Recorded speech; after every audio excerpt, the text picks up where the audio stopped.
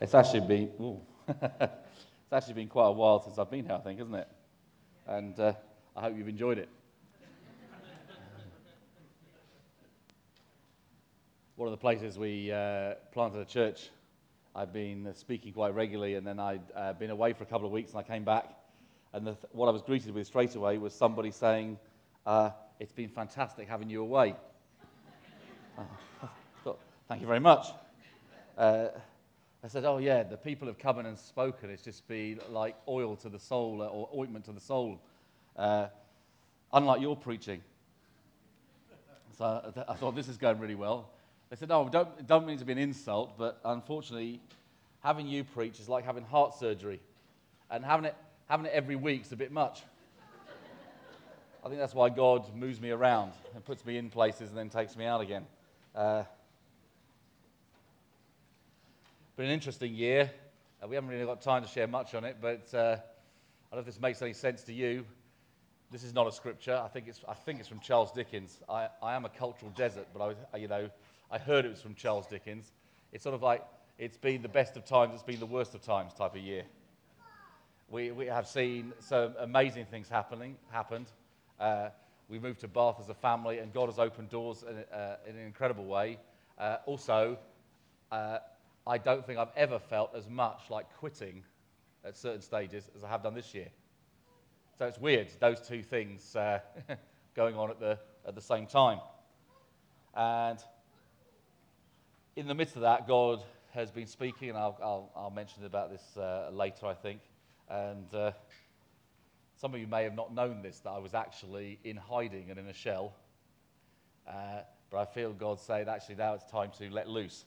So for some of you, that's probably quite frightening. But anyhow, I'll explain that later. I'm going to pray, and we'll get into the word that I believe God has for you.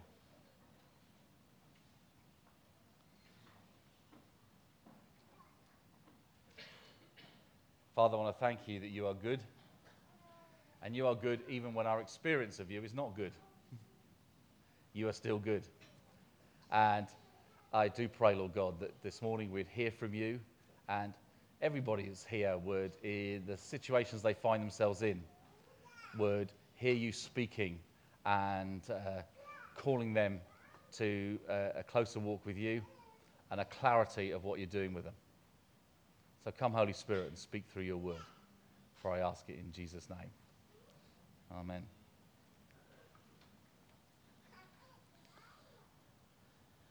Yeah, it wasn't just this, but my daughter, for instance, Rhiannon, who's, we got 4 children, 3 girls and a boy. In 1 year, she spent 6 months in hospital having a major operation and saw 5 people close to her die. And you sort of think, well, actually, one person dying or one operation would be something, but all of that is a lot for anybody to bear, isn't it? And for us as a family as well, I don't think we've ever known it be, and I know there's a financial crisis, but the financial crisis wasn't what bothered us. We've been without money many times before. God teaches us to both be abased and abound. But it was seemingly the lack of care that was around when you were in trouble. That's what can get to you. And so there are all sorts of things like this.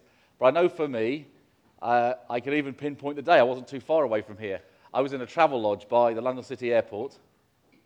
And don't worry, I wasn't about to jump off a bridge or anything. But at a very, very low point,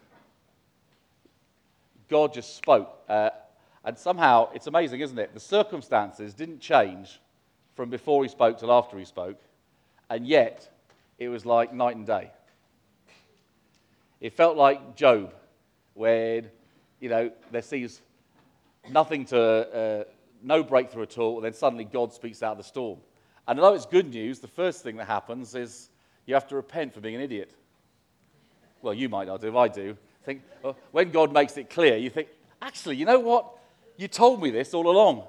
You said this was going to happen, and now I'm surprised that it has happened. I've even preached about this many times.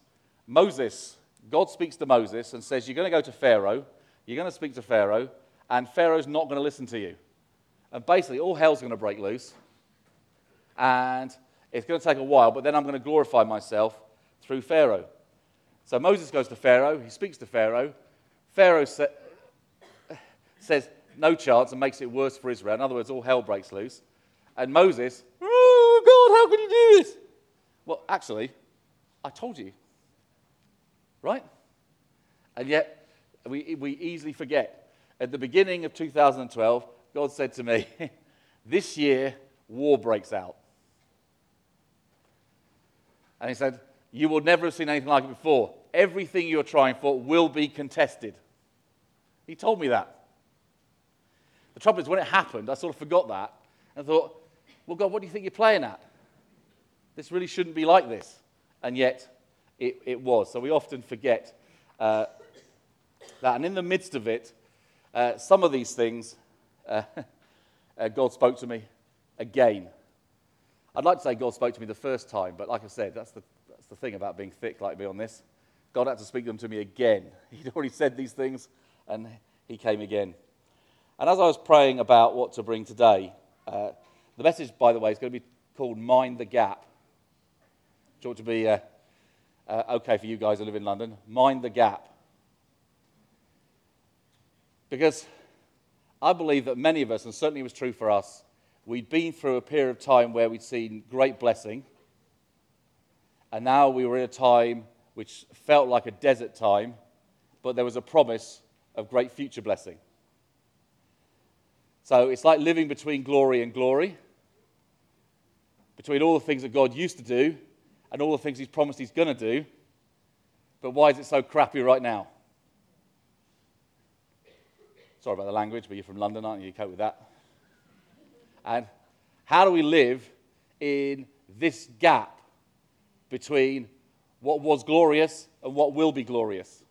That is what I want to bring to you. The past glory, the future glory, leaving for them, Israel, for instance, leaving Egypt, which was glorious. They saw God break through in amazing ways, to entering the promised land. Actually, there was some pretty rough stuff happened in between. A desert experience. From freedom from Egypt to the promise of Canaan. Now, this is where I'm going to read from Matthew, and most of you will be used to this passage of Scripture referred to the second coming, but I want to try and educate you today.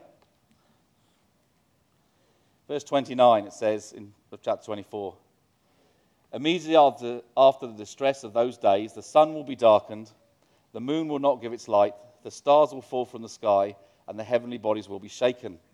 At that time, the Son of Man will appear in the sky, and all the nations of the earth will mourn.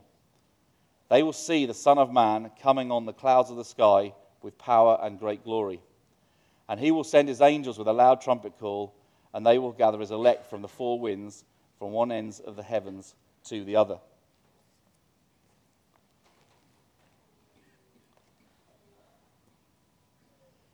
They will see the Son of Man coming on the clouds with power and glory. Most people who read this think it's talking about the second coming. And at some stage, obviously it will, because when Jesus finally comes riding a white horse, there'll be power and glory. But if you go into the Old Testament, what you find is that this scripture is actually mentioned several times, and it's always in the context of huge empire shift. When God is pulling down one empire and raising up another. So in Isaiah 19, for instance, it says, see Egypt, you will see the Son of Man coming on the clouds with power and great glory. Clearly, it wasn't talking to Egypt back then about the second coming or the end of all the ages. The same sort of scriptures is used for the end of the Babylonian Empire. See, that was the end of the Egyptian Empire.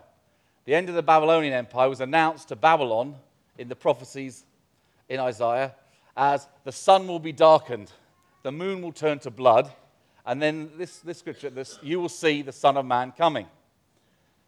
Because what this scripture, the Jews understood it to mean, was that God was resetting the earth. He was coming in judgment to reset all the things that were going on the earth, to bring down kingdoms, to raise up kingdoms. You will see the Son of Man coming on the clouds. So that was what God was about. You could see this at the trial of Jesus. You may not have realized this. But the high priest says to Jesus, "Tell us plainly if you are the Son of God." And Jesus replies back to him, "You will see the Son of Man coming on the clouds." The Jewish high priest responded, and so did all the Jews, "See, we don't need any more witnesses. He's guilty of blasphemy." Why was that blasphemy? You will see the Son of Man. He just asked him if he was the Son of God. It was blasphemy to the Jews because they knew this scripture. It meant that God was coming in judgment.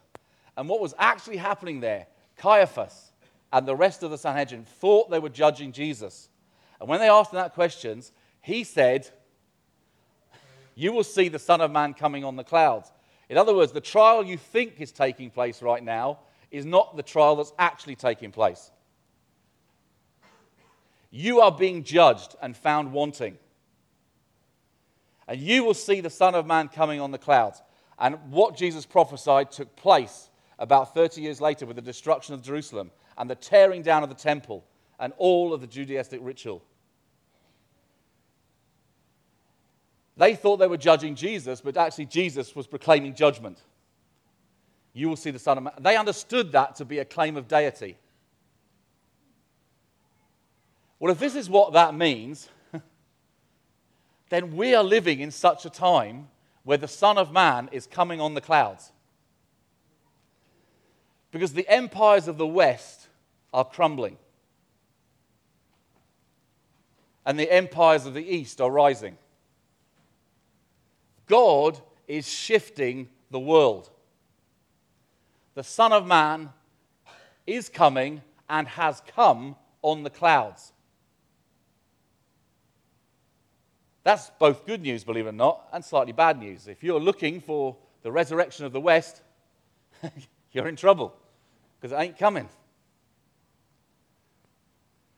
The Son of Man is moving and shaking and shifting. There is a global shift going on in our day and age. Everything is shifting. Now, why is this important? I thought that in some sense that's self-evident, but I was in Ireland recently. And although I've travelled the world a lot, I've never been to Ireland before. So that was interesting. I enjoyed Belfast. But while I was there, a guy who was speaking was talking about Moses going across into the Promised Land. And he said it was a time of global shift, or shift for Israel. Because basically everything was about to change. Their economics was about to change. Their economy was easy up till then. They went out every morning and God provided. They went out every evening, God provided. That's quite a simple economy, isn't it? But they're about to go into the Promised Land where they're going to have to fight and they're going to have to farm. It's not just going to fall from heaven. So their economy is going to change. Their way of worship is going to change. They were used to gathering around the tabernacle. And now they're going to have to go each to their inheritance. Everything is about to change. And we are living in a time of huge flux, just as they were. And then the most strange thing happens. God says to them, "You're about to go into the land of promise. But I'm not going to go with you." What? How can you do such a thing? 40 years. And then he says to Moses, "You're about to enter the land of promise, but I'm not going with you." And the guy who was speaking made this point, which I thought was excellent, which is why I'm sharing it with you. He said, it's incredible, isn't it, that at certain times when God shifts everything, he starts to reset DNA, what's really in your heart. He wants to test it. And so he does some very interesting things or strange things. Basically, they prayed for 40 years, and then God is asking them this question. You can have what you've prayed for 40 years, but you won't get me. Or you can have unanswered prayer, and you get me. What do you want? The young lady before giving testimony about how she prayed and nothing seemed to happen. It's interesting, isn't it? We've all been through that. But sometimes it's years, not weeks. Sometimes it's a lifetime. And then suddenly God says, you know what you've been asking for? It's yours. But I'm not going with you. What do you do? At those moments, God is setting the DNA. And what he wants to know, is it who you want or what you want? You have a choice of who or what. What will you choose? Thankfully, Moses, of course, he'd walked with God. He said, and the people said, if you don't go with us, we're not going up. And so the good news of this story is when they chose who, they got what as well anyway. Because God said to them, okay, in a sense, now you've made the right choice. You go into the promised land and I'll go with you. But in this middle time, this is what God is doing. Do you want him or do you want what he brings? I don't know why I'm just prompted to say this now. I don't think this is predominantly true for you guys. But in Bath, it's a very prophetic place. You know, Toronto-y type blessing type of place. It seems that, you know, you prophesy left, right, and centre. It's that sort of thing. And one of the words God gave me to say to them last week, speaking there, is, you know what, we can have the presence of God, but still end up under judgment. The people in the wilderness, you see, they had the presence of God. They had the miracles. They had all those things. But somehow they had the presence, but missed the person.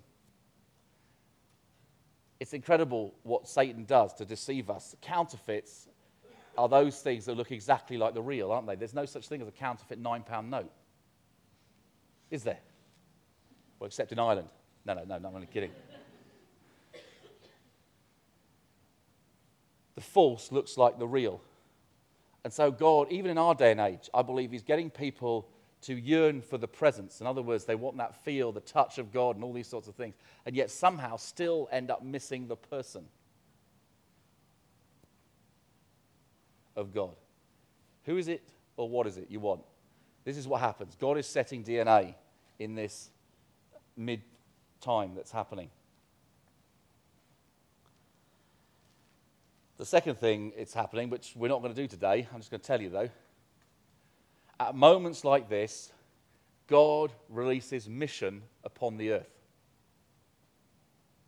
Because the next verse, of course, is, I will send, it says angels there, but the other translation is messengers. I will send my messengers on the four winds of the earth to gather the elect. At this time, for instance, when the first time, when Jesus talked about the Son of Man coming on the clouds, what happened with the destruction of Jerusalem? The gospel went to all parts of the earth. The wind of God blew into all parts of the earth. When the old empires were falling and the British Empire started to rise, it rose because of a turning to God. I'm not saying the warfare was God. I'm talking about actually as God changed people's hearts in the 18th century under Wesley and Whitefield. What happened is, as our nation started to rise, in other words, the old empires fell away and the new empires came into being, what also happened? The gospel went to all corners of the earth. At such a time as this, God is preparing an army to go into all the earth. He's going to blow to the four winds of the earth. Now, I'd love to talk to you about that. And at some point, maybe I will, if you ever have me back after this. But anyway, we'll see. But I felt what God particularly wanted to talk to you today was about the context of this world shift and minding the gap. How do we get to this place where God is sending us to change the world in a way that we've never seen before? In other words, the land of promise. And to do that, I want to say, first of all, I think there's a global context, but there's also a cultural context. We're involved in helping businesses, and one of the things that I often use is something called TED Talks. You'll find them on the internet. They're usually they're talks by experts in their field. And one businesswoman was doing one of these TED Talks, and it was about how to change companies. And she was quoting from The Art of War, which is a book by a Japanese general, where he says this: No strategy or battle plan survives the first encounter with the enemy. And this lady was commenting on the fact that in this day of business, we keep coming up with business strategies, but when they hit the reality of life, they just boom, they're just blown apart. And so we actually need to start cultivating strategic thinking rather than strategies. Because I can guarantee you, as soon as you hit the battle face, you're going to have to change your strategy. But then she made this phrase, or said this phrase, which stuck with us. Culture eats strategy for breakfast. I'll say it again. Culture eats strategy for breakfast. The reason that happens with strategy is when it hits the culture of a certain group of people, they hear through their culture. You don't think Jesus was strategically stupid, do you? But as he came, the Jewish religious culture, even though he says the words of life, what did the Jewish culture do to his words of life? It ate them for breakfast. And we need to be aware of that. I don't want to, of all people, you're probably some of the least guilty of this, but I'm going to say it anyway. One of the problems we have with the Word of God right now is that God, because he's the king, he speaks in a kingdom context. But often, he speaks into a church culture. And a church culture eats up kingdom words for breakfast.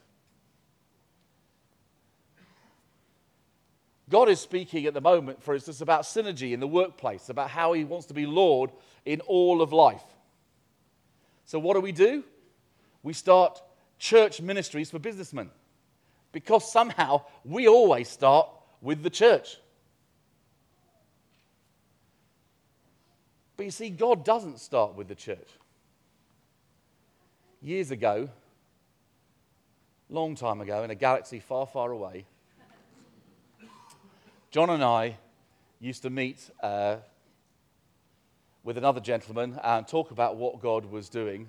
And I remember this conversation really, really well about how we get things back to front. And yet we're still getting things back to front now, I believe. Those of you that are over 40 will remember this, Morecambe and Wise. You know, if you're under 40, you may have seen repeats. But once, Morecambe and Wise, they were doing a show. They had Andre Previn on there. He was a composer. So you're already chortling, and the younger people are thinking, what's wrong with these folks? Anyway, be nice to the old people for a minute, right? I'll just tell them this story, then we'll get back to you. But the joke then, and again, if you're young, you won't even understand this joke. But he says at that point, Morecambe says, all the right notes, but not necessarily in the right order. And I don't know why, but we all found that amusing at the time. What I want to say now is, we have all the right notes as the people of God. We just haven't got them in the right order. You see, there is kingdom, there is discipleship, and there is the people of God. But we nearly always start with the people of God, or what we perceive to be the church, try and make disciples, and hope that will usher in or bring in the kingdom. But that's not the right order. That's not how Jesus does it. Jesus came demonstrating and declaring the kingdom, from which he started to make disciples, from which believing communities were birthed. I'm telling you now, if you listen to what I'm saying, if you don't hear it with kingdom ears, it will not produce life.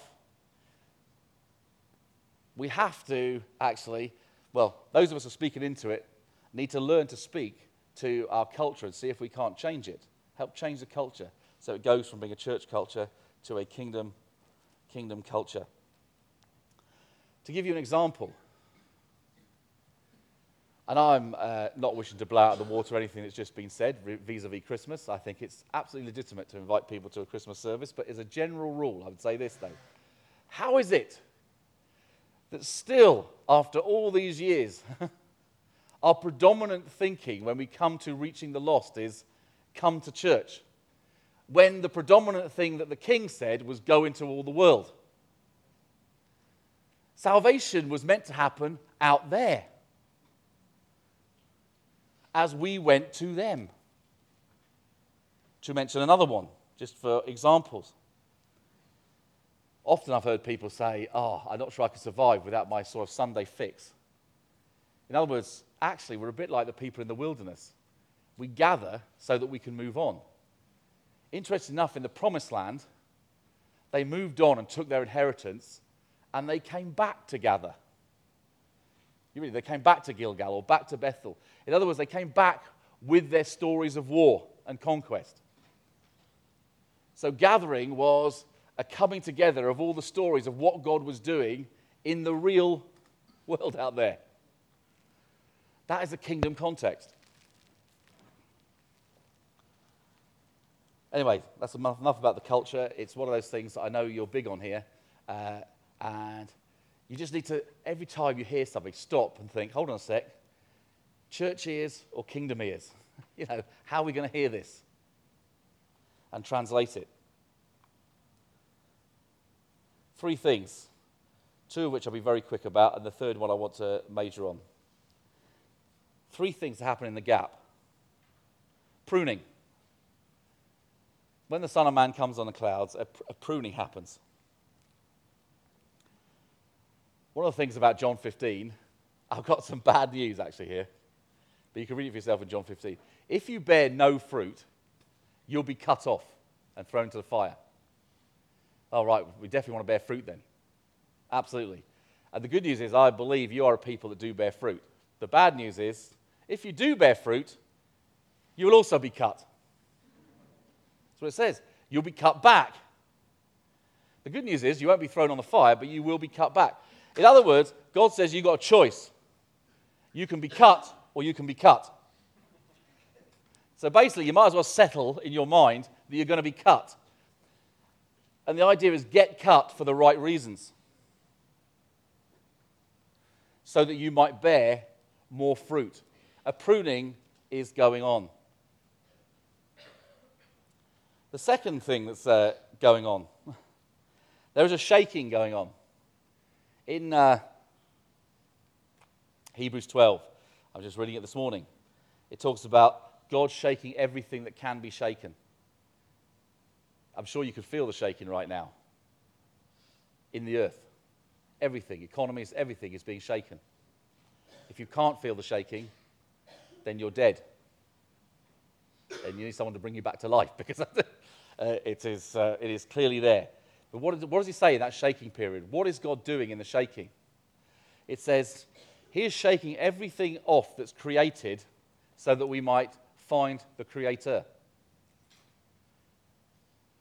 This means this is going to be a tough, tough time for churches and their structures.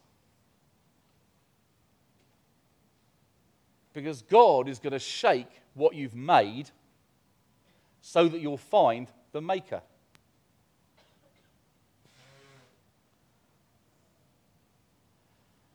It's interesting, when Jesus defines his people, he tends to use statements like, you'll know they are my disciples by the way they love one another.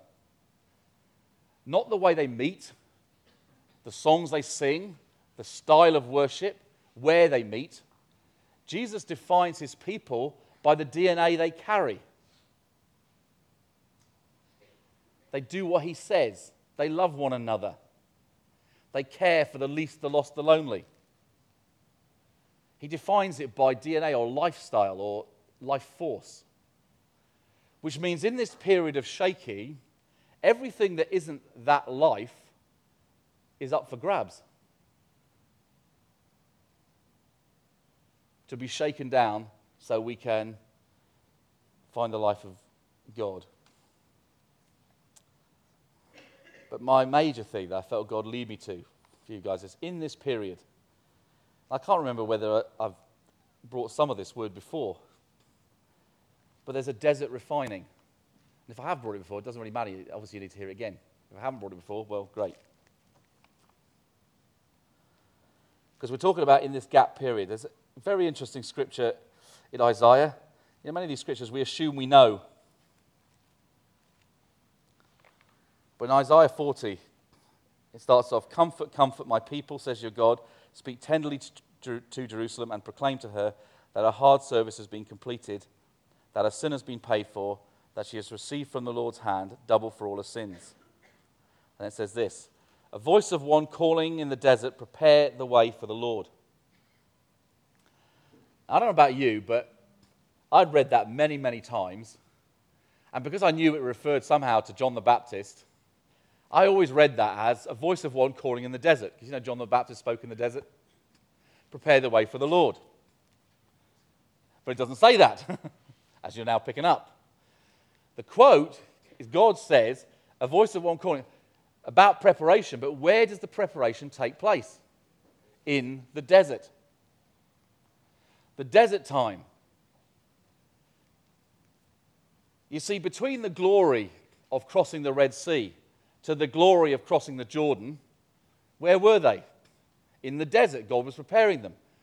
Between, and this is very interesting with Jesus, between his baptism, where God says, "This is my beloved Son in whom I am well pleased," to "The Spirit of the Sovereign Lord is upon me, for he has anointed me to preach good news to the poor," where was Jesus between those two amazing periods of time? In the desert. Why was he in the desert? It wasn't because of sin. It wasn't because he'd done something wrong. It was because between this, the past glory, if you like, God affirming what you've been and God promising what you'll be, there's a desert preparation period. The gap. The desert changing us. In the desert, prepare the way for the Lord. It's interesting in the scripture. It says between the glory and the glory, there is always this desert period.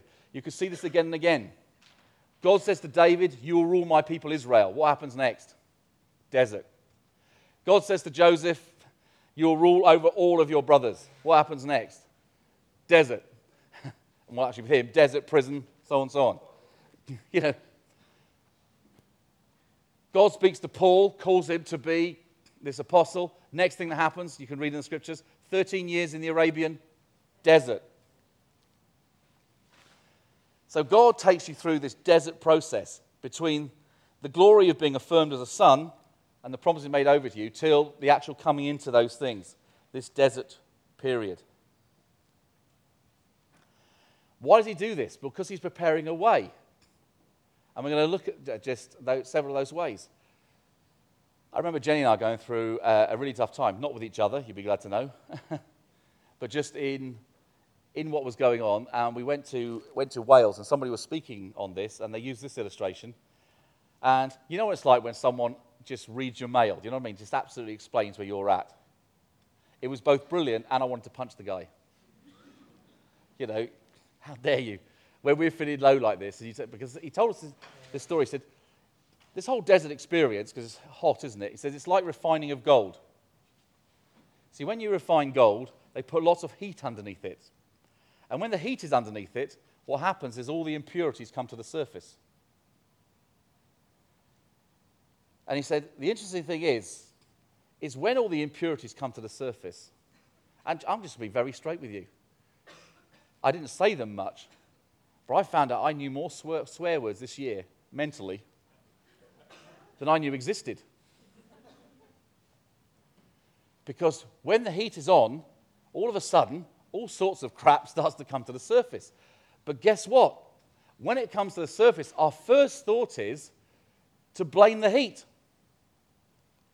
Where the heck are you, God, when I need you? I thought you said, you promised, this shouldn't be like this. How dare they? You can use any one you like. But when the heat is on, we actually start to look around us and say, this stuff, they shouldn't have treated me like that. The reason I'm bitter is, well, you'd be bitter too if you knew what they did to me. You know what the interesting thing is? Do you know where the crap comes from?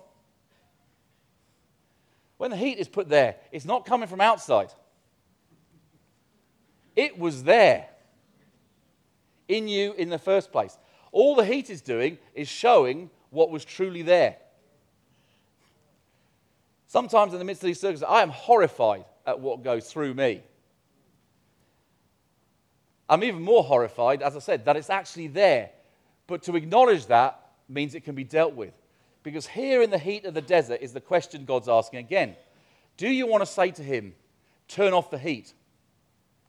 Which a different way is change my circumstances. You know, we're without any money. Just give us the money, Lord, and we'll be fine. You can do that, of course. Stop this suffering. Stop this other thing that's going on. Stop those people who say the wrong things about me. You can either say, stop the heat, or you can say, Lord, remove the scum. Because that's how you get refined. And God is merciful because, let's be real here. The real instinct, actually, is we spend quite a bit of time, as Job did, saying, Lord, stop the heat. That's our real reaction, isn't it? What I'm saying to you, though, is you can save a lot of time by getting quickly to, Lord, remove the scum. This same guy in Wales, this is where I really wanted to punch him. He said, do you know why what you're going through hurts so much? You know, so, yeah, please tell me. He says, because you are not dead yet. You hurt because you are not dead. If you were dead, you could not hurt.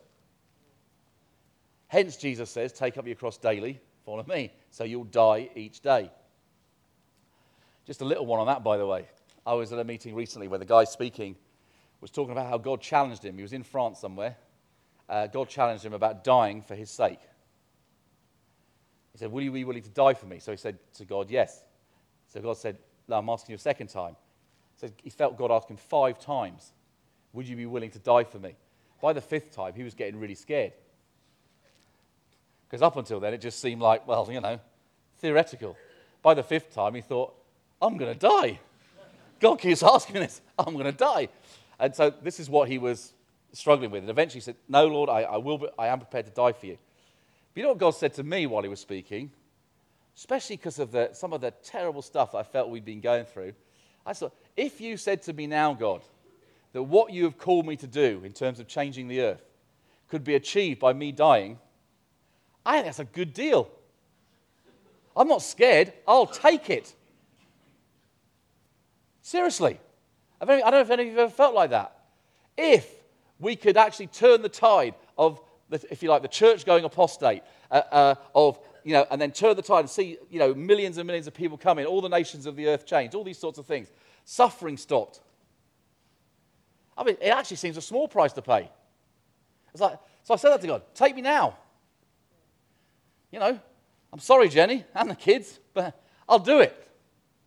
Far from being bothered by that choice, I think this is a great one. You know what God said to me?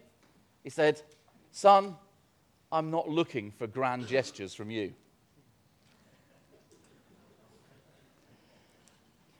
The death that achieved all the stuff that you wanted to see happen has already been done. And Jesus did it, of course, you know that. What I'm looking for you is for you to die daily.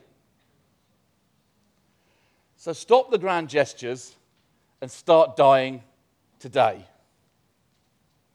That's what the desert does.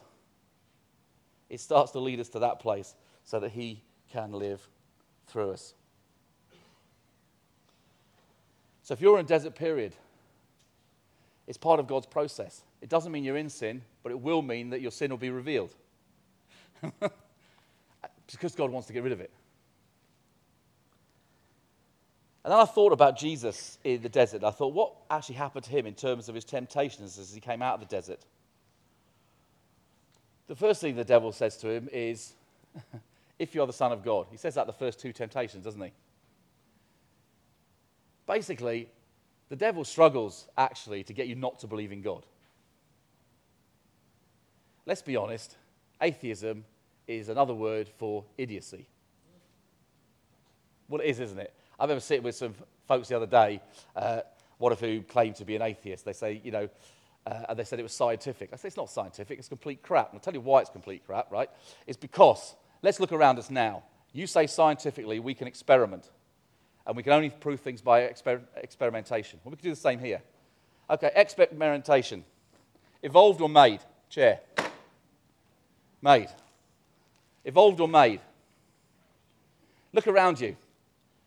Tell me anything that you see that actually has form and design and purpose that evolved here. You have to be a complete numpty, don't you? Or you just have to decide you just don't want God. That's what happens.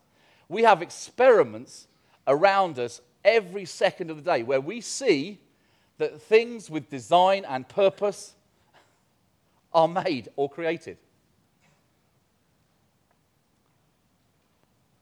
So, if he can't get you to not believe in God, and it's not a big problem these days anyway. I saw a documentary recently. You know, they said that they didn't find anybody under 30 that really didn't believe in God anymore. They just feel that Christianity has been tried and they've binned it. It's interesting. There was a university survey. So I don't really think people are bothering with it. You know what the devil actually does then? The next thing is, if he can't get you to disbelieve God, he'll get you to disbelieve you. That's where most people are crippled. He'll get you to doubt your own identity. See, God in creation, God says, I am who I am, identity. Right? And then he says the increase of his government will never end. That's his purpose.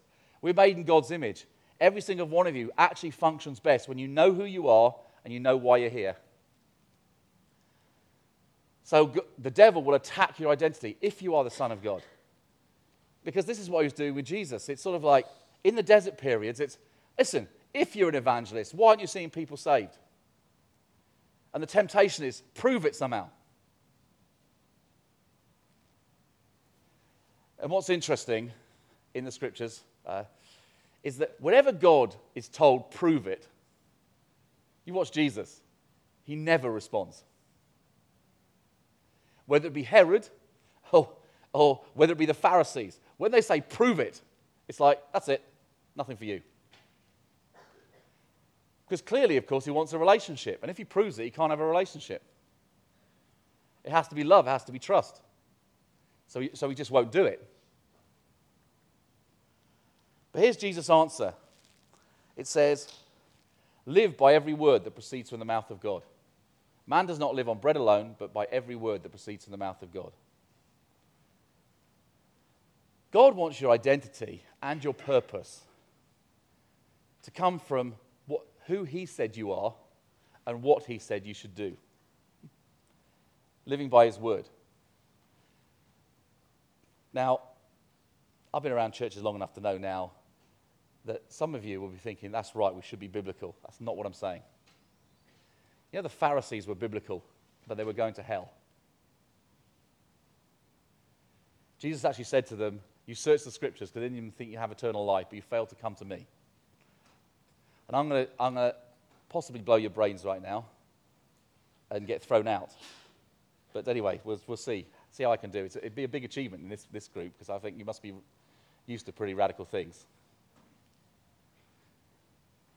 We live by every word that proceeds from the mouth of God. That's what Jesus said he did.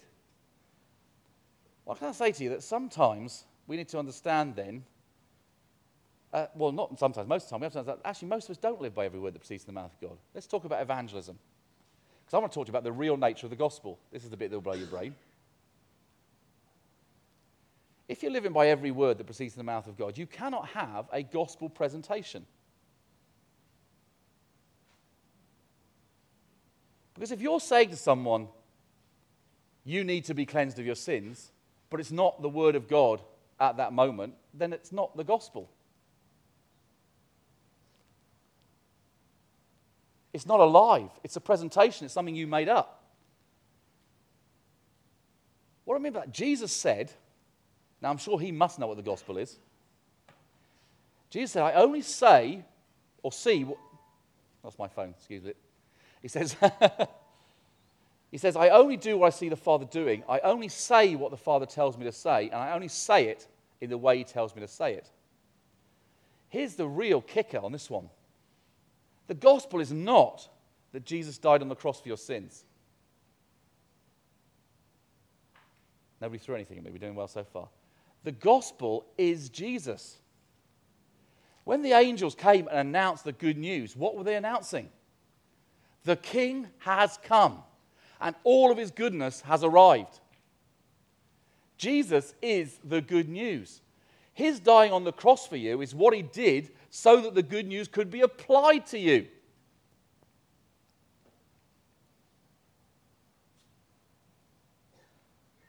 So, of course, it's part of the gospel, isn't it? It's the root of the gospel. It's the seed of the gospel. Jesus died on the cross for my sins. But the gospel, if you like, to the people who ran out of wine was what? More wine. My wife even argued with me about this one. She said, yeah, but that's fine saying that. That's just social gospel. You know, I said, whoa. Look to the last few verses. It says, the disciples, it says, Jesus thus revealed his glory. The disciples first put their faith in him there. Turning water into wine led people to faith. Why? Because when you do what Jesus tells you to do, when you say what Jesus tells you to say, people see his glory. They see who he really is. Because what he brings is good news. Then they can come to the king. The blind man comes to Jesus. Jesus says, what do you want me to do for you? The blind man says, I want to see. Jesus doesn't say, no, you don't. You want to pray the sinner's prayer. He heals his sight. You watch. Jesus and the apostles applied what God said when he said it. They live by every word that proceeds from the mouth of God. If you say to someone when God actually isn't saying it, Jesus died on the cross for your sins, actually, I know this sounds absolutely radical, you're disobedient. And it's not the good news. It becomes the good news at the moment God wants to reveal that. What this does for me, you want this in practice. You're going to have to think about this one, I know. Don't worry. In practice, that means every single person I meet, I've stopped thinking of them as saved or unsaved. I'm thinking of here is someone who God wants to be good news to. I want the shepherd, therefore, to give me what he wants to say to them, because guess what? His sheep hear his voice. Jesus said himself, I have many sheep I have not yet called. So this is also non-Christians, right? How do the sheep who aren't yet in get in?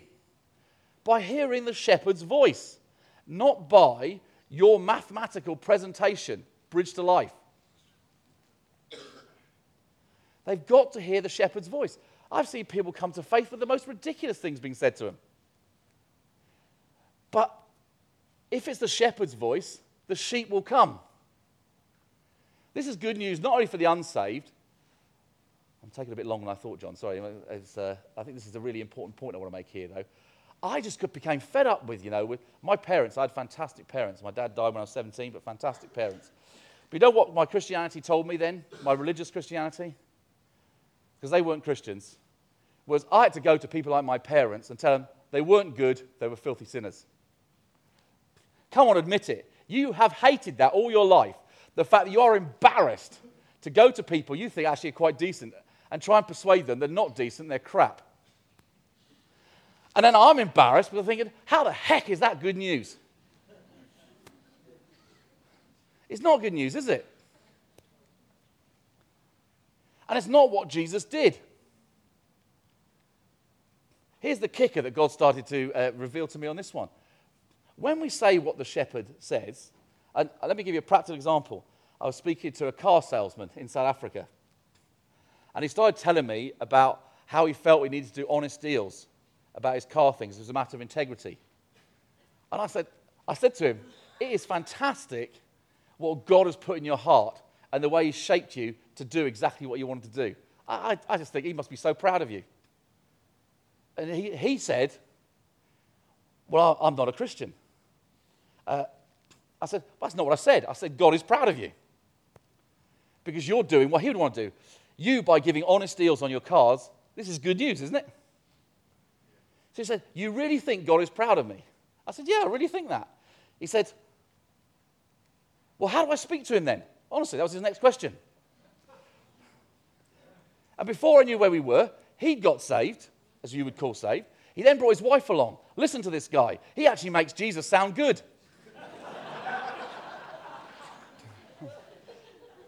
That's because Jesus is good. And he wants to meet people at their point of need. And of course it doesn't stop there. And of course I know what the scripture says. 1 Corinthians, for instance, it's the gospel to the Corinthians, you see, was Jesus died for your sins, according to the scriptures, rose again on the third day. Why? What did they need to hear? They were doubting the resurrection. So the good news of Jesus for them was, no, it really happened. This is not making little of the cross. This is making much of the cross. Because what it's saying is, Jesus dying on the cross for my sins and being raised again from the dead brings into play every single bit of God's rule and good news that can possibly be had in the world. Because every good and perfect gift comes from our Father in heaven, doesn't it? And a bit of theology here for those of you. I do believe in original sin. We sin because we're sinners. We don't become sinners because we sin. I call it original infection. That's the preacher's thing, because my other three are going to be eyes. But what about this? In terms of God's creation, everybody you meet, everybody is originally infected. They have sin all over them. They will not choose God. No, not one. So I'm not making light of sin. But when you meet someone with cancer, you don't say, "Hi, you're cancerous." Do you? At some point, if they want to be healed of cancer, it is good news, funny enough, to say, actually, you know what, you've got cancer, and this is what you do to deal with it. But it's not really a good introduction point. How about this, folks, that God wants you to speak to people and be good news when we start calling out to the original image in people that you've made after the original identity that God had purpose for them and the original intent, what they were made for. Wouldn't that be a better thing to look for? And so, I don't take too long on this. I just want to say this. Jesus himself is the good news, and he proclaimed the good news. Now, we say we want to be like Jesus. It's simple then. The gospel of the kingdom is this. Be Jesus and speak what he would say. Isn't it? Now, I know I'm appearing as a testimony to myself here, but what I'm trying to say for this is, you know what?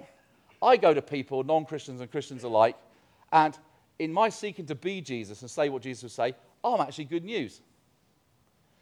Many Christians are not good news to their friends. They're miserable gits. And we sort of feel that that's legitimized. Be good news. Say good news. We somehow invested God with all the negativity. That's what the devil wants to do. Instead of God actually wants to save people, heal people, bless people, meet with them, tell them that he cares for them, say this is your purpose, right? He wants to do that. And it's God's loving kindness, as we proclaim it, that will lead them to repentance. You know, when God suddenly broke through and told me, listen, son, I love you. You've been feeling I've not been there. I've been there all of the way. I cried and I cried and I cried. And it wasn't a soppy thing. It was that then I'm so sorry, God. God's kindness leads us to repentance. Anyway, I better wrap up. But this is such an important thing. Be Jesus and say what Jesus would say. Live by every word that proceeds from the mouth of God. Stop having presentations and try and put them on people. And just in case some of you do think I'm being soft, I remember a Jehovah's Witness person coming to my door, and I felt God say, as she opened the door, she started a presentation. I said, you are a child of the devil, you're perverting everything that is right, and you need to shut up now and not speak again.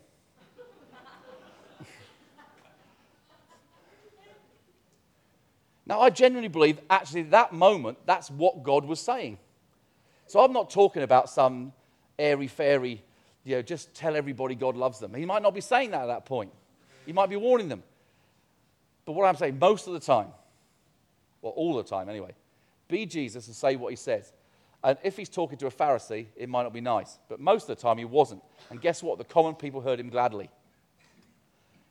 Jesus' hard stuff was nearly always said to religious people. Wasn't it? Anyway, I'll quickly go through the other two. You get the temptations. But live by every word. Really must be every word. Trust.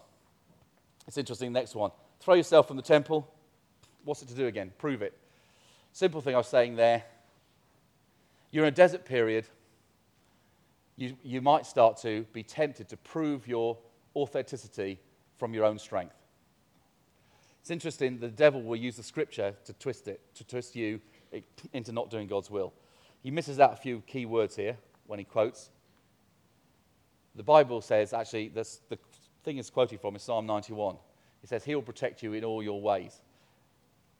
You know what? Stop trying to prove that you have a ministry.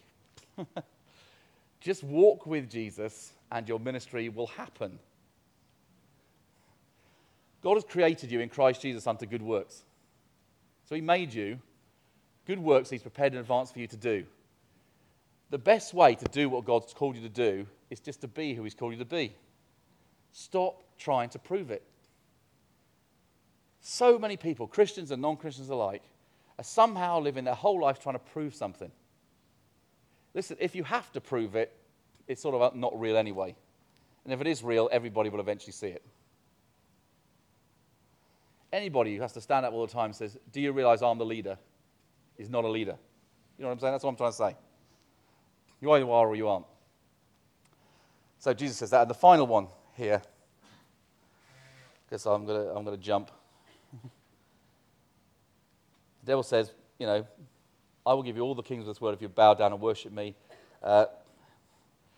Jesus says, worship the Lord your God only, and only him shall you serve. Here's an interesting thing. You definitely would have heard me say this before, but I want to say it again. God is not really interested in results. And this is good. This is Rent a Heresy morning, right? I've got to see what I was saying. Well, he's not. Think about this for a minute. God says, let there be light, and there was light. Do you think God's trying to find a way to get things done? He speaks the universe into being. Do you think he's concerned that he won't be able to do what he wants to do? Of course not. The problem is the process. It's interesting, when the feeding of the 5,000 in John's Gospel, it says this. Jesus asked Philip, how are we going to feed all these people? That's like evangelism, because it's a massive evangelism, right? How are we going to do it? And it only says it in John, but it says, he said this only to test him because he already had in mind what he was going to do. God knows what he's going to do, and he can speak it and make it happen. But he's trying to catch us up in the process so that we become like him. God really wants you to mirror him. Let me show you what I mean. Just quickly, a couple of illustrations on this one. Why did we fall in the garden in sin? It's interesting, isn't it? He says, you will become like gods if you eat of the tree. Actually, it's a dumb temptation when you think about it, because God's intention was they would become like gods. That's why he created us in the first place. That we would end up in fellowship with Almighty God. That the Trinity, in a sense, would become four. We were being caught up into fellowship. That was his purpose anyway. So what was the devil really tempting them with? That they would go a way that God had not prescribed. They would take the shortcut. In your life right now, in the desert, the temptation is to take the shortcut, to do the thing that will get results. We're so results-oriented. Where God wants to know, will you live by every word that I speak to you? Or do you have to justify yourself by getting results? I'm amazed how many times we do this. It's not all about success, it's about succession, or your successors. I hear that quoted all the time. And then the very next word will be, what we're doing, we feel it's God because we saw this many people saved. I've seen non-Christians get people saved. God can use a donkey, for goodness sake, to get people to turn around. Results does not determine that it's actually God. What God is looking for is the process. Same with Jesus, when he said this.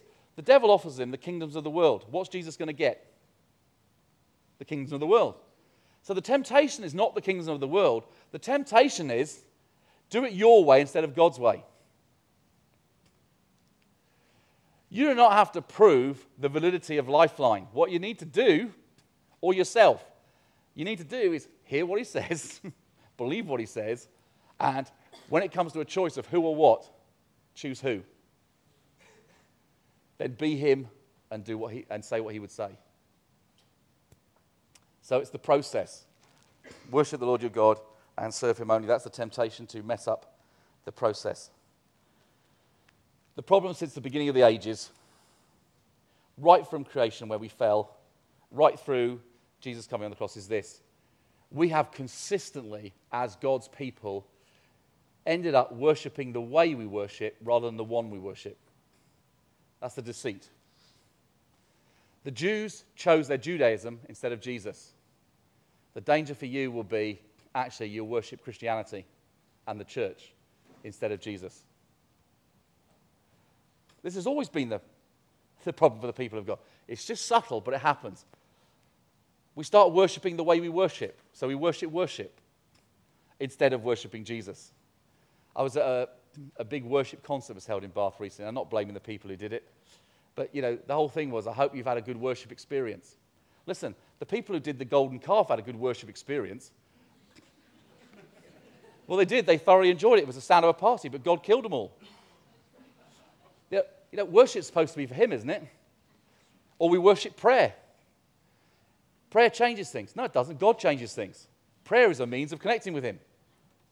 And we could go on and on.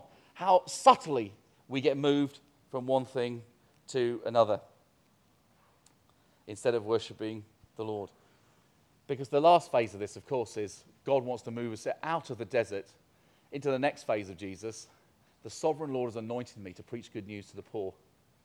God wants to send you into your life as Jesus. Yeah, not even with a message. He wants to send you as Jesus. That is the message. Bryn Jones. Again, you have to be older to know him, but some of you know Bryn Jones. I want to finish with this story. I was in Wales, foreign missions and all that. Anyway, we were at this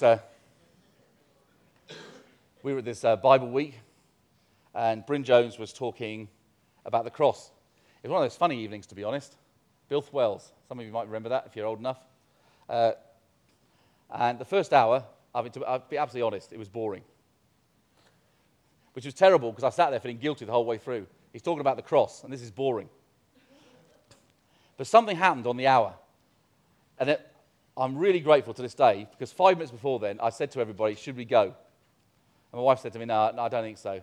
I think we should stay. I do believe God's going to really turn up tonight. And if I'm really honest with you, in my mind, I think, yeah, Christians always say that.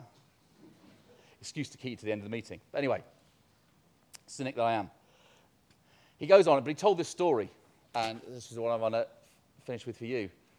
He said, and this one's not in the Bible, by the way, but it's sort of a play on the thing that happened in the Bible. He said, the devil is in hell with all his demons, and it's Pentecost happens. And so we know in the whole thing about Pentecost, a party's breaking out up there, and there's all sorts of noise, and they seem like they're drunk. And he says, imagine this story in hell, or this picture in hell, where Satan is saying, oh, I've got the most dreadful headache. And of course he has, because he's been trod underneath Jesus' feet, you see. What on earth is that racket going on there? Can we not stop it? And so he sends a demon up to find out what's going on. And the demon goes up and sees Pentecost break out. And he sees all these people start to worship God in their own language. And he then sees loads of people come to faith. And it's just incredible, this party that's going on. It's such a great party, as I said, that everybody thinks they're drunk. So they must be enjoying themselves. So he goes back down, and Satan says, so what is it? What is this noise that's going on up there? It's driving me crazy. And then this is the line that got to me and still does to this day. He said, the demon says to Satan, you know that one who trampled us under his feet? He goes, yes. He said, he's just gone and multiplied himself. He has just gone and multiplied himself.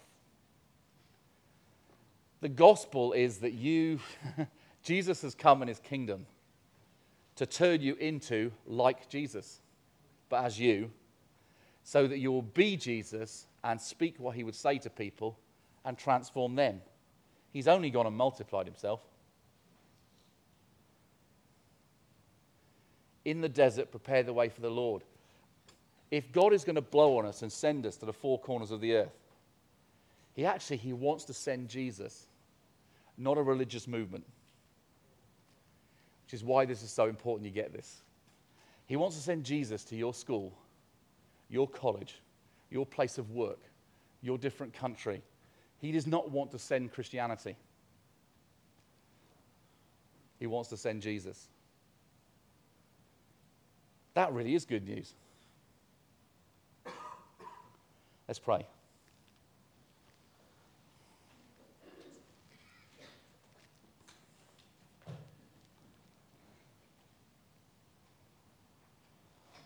Father, thank you for your children here. And I'm simply going to ask, Lord God, that you would multiply yourself again. That we would taste and see that you are good. And then share you.